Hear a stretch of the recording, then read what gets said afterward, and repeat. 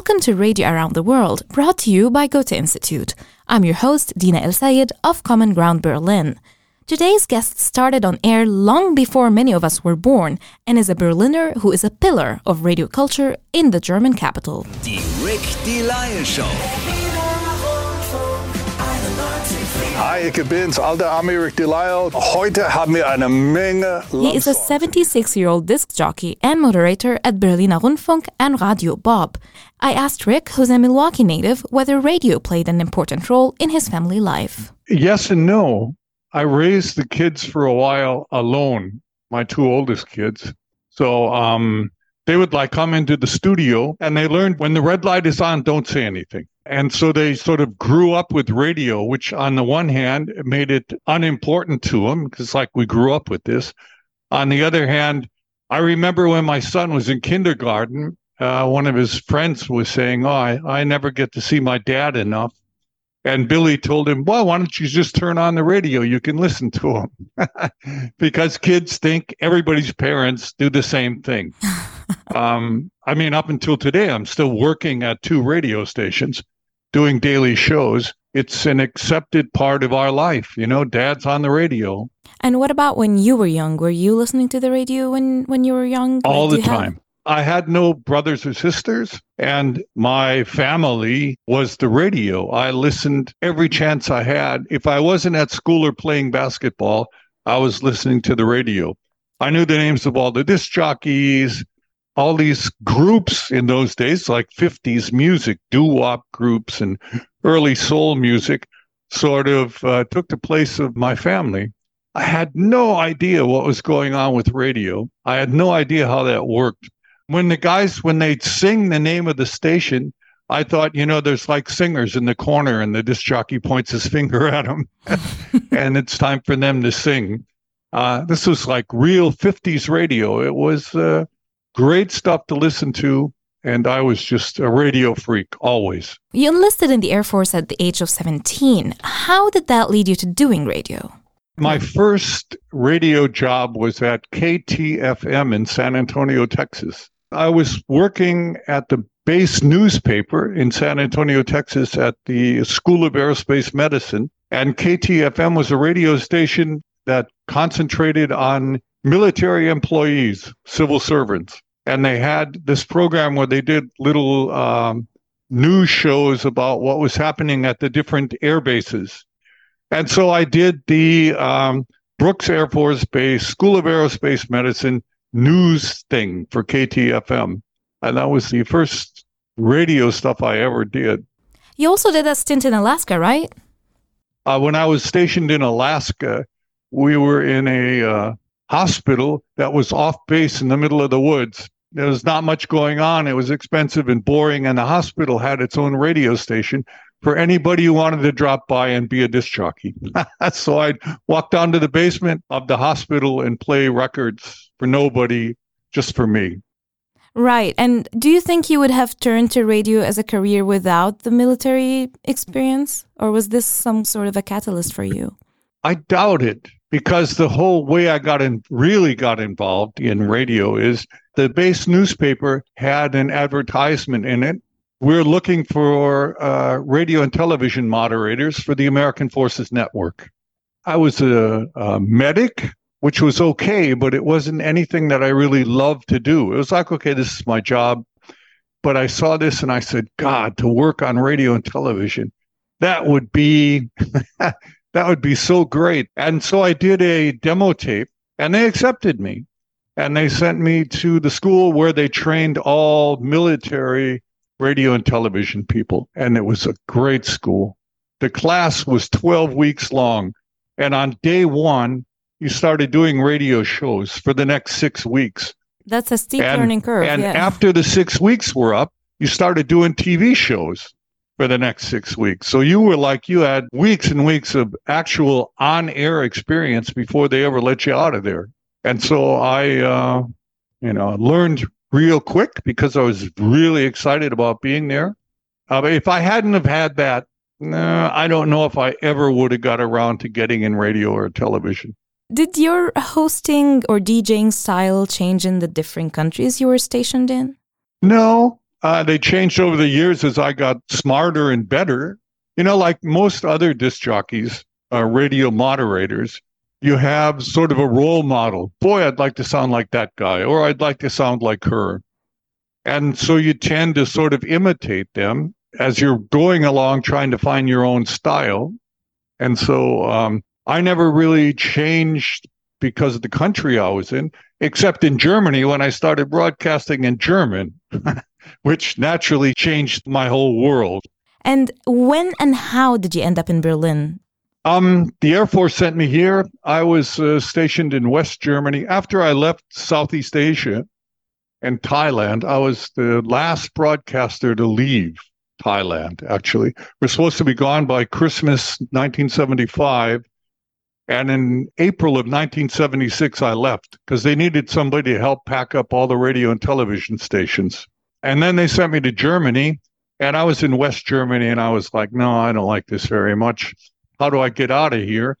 And the guy at the personnel office said, well, we have an opening in West Berlin at the AFN station there.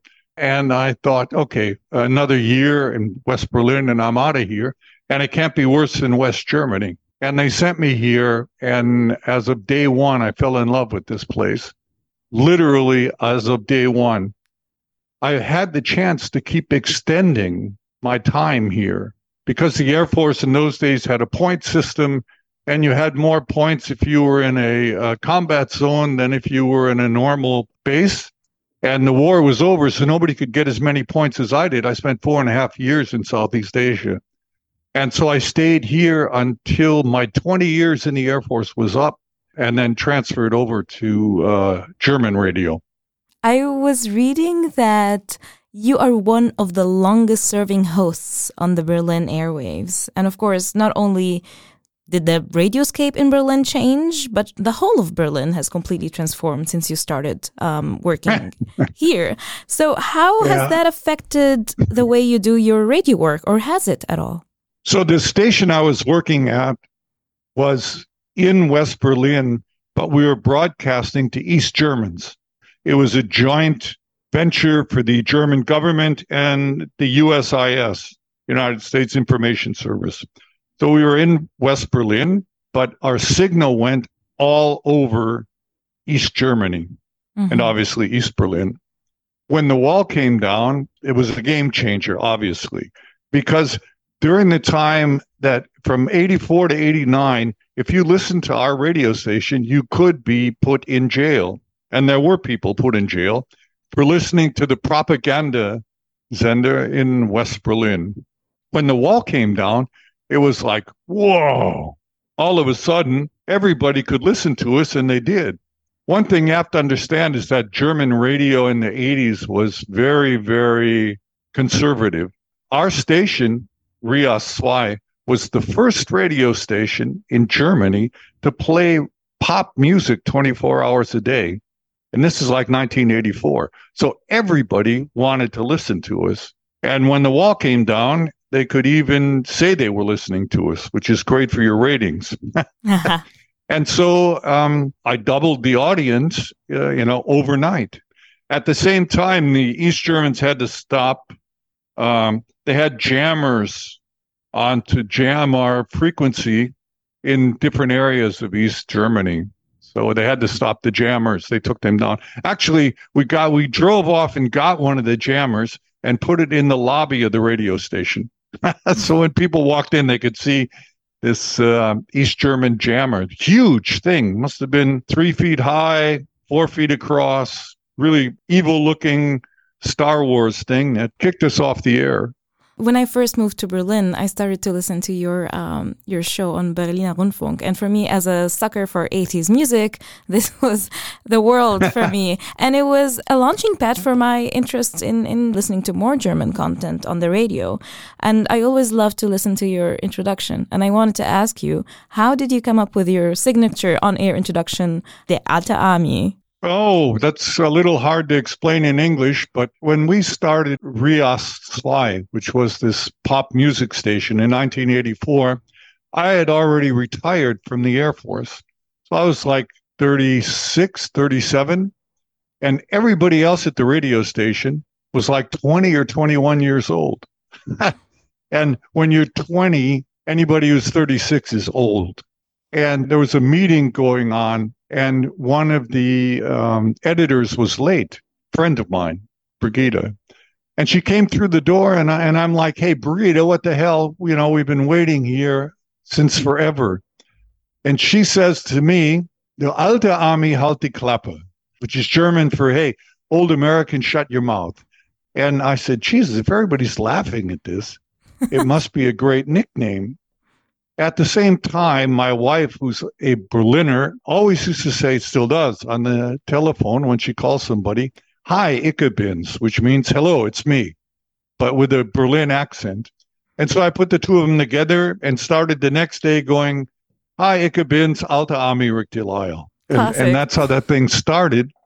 And I've been using that now since 1984, which is, or 85, a long time. And since nobody can pronounce my last name because it's French, and it's easier to remember nicknames, I just became the Alte Army, which is great, actually. Is it still something that listeners use when they address you? Were there any funny or memorable situations that resulted from having this memorable nickname? Usually if anybody recognizes me, they'll just say, hey, Rick, how you doing? Which is very un-German, because Germans are mostly formal if they don't really know anybody really well, you know? It's this Sie and du thing that they have with the language. Mm-hmm. And so for me, it's like a compliment. When somebody comes up and doesn't talk to me in the formal Hochdeutsch, it's like, hey, this person thinks they know you or feels like they know you, which is, you know, one of the best compliments a disc jockey could have. I run into people all the time who now, in the meantime, I mean, I'm 76 years old. I've run into people who, you know, grew up listening to my radio show, which is great, actually.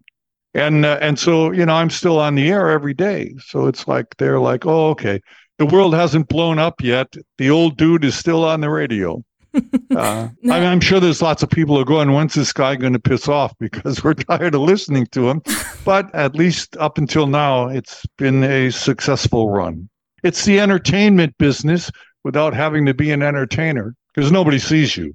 Yes. And I think this brotherhood of radio broadcasters is a definite plus. It's a shame that so many people now are going to YouTube or podcasts or blah, blah, blah, blah, blah, because, yes, I understand that. This is 2023. Aside from everything else, what they miss out on is this sort of family feeling from working in a radio station. Do you still listen to the radio yourself? Yes and no. I'm kind of picky now. Radio has lost the ability to deliver a personality to me. As far as I'm concerned, there's audio, that's music and information, and there's radio, that's personalities who entertain me. And the trend is, for years now, away from personalities and into content and lots of other things that make money, which is okay. It's gotten professional and it's a moneymaker now, but it's just not that thing. You know, disc jockeys that I grew up with in the 50s can never be beat. These guys were crazy. They looked for crazy people who didn't want to make much money and let them be on the air, you know? That is not the case these days. I may be the only crazy person left in German radio. What do you listen to if you were to listen to the radio these days? Mostly oldies, 50s music. I've got a couple of doo-wop stations on my internet radio that I listen to. There's a syndicated version of Wolfman Jack that I like to listen to. One of the best disc jockeys in the entire world. And there's internet versions of American Bandstand with Dick Clark, which I think is interesting.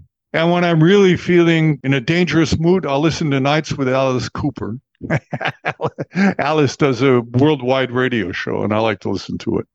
Do you think there is still a future for radio music or music in radio? Yeah, if they put a couple of personalities on the air. Radio has no chance of beating anybody with the music. Just forget about it. You need personalities. And there are certainly few personalities on air like Rik De Lisle. You can hear him on his shows at Berliner Rundfunk 94.1 FM and Radio Bog via the internet. I'm Dina Elsayed of Common Ground Berlin, and thank you for listening. Radio Around the World is brought to you by the Goethe Institute. Thank you to all of our friends and partners for making this series possible.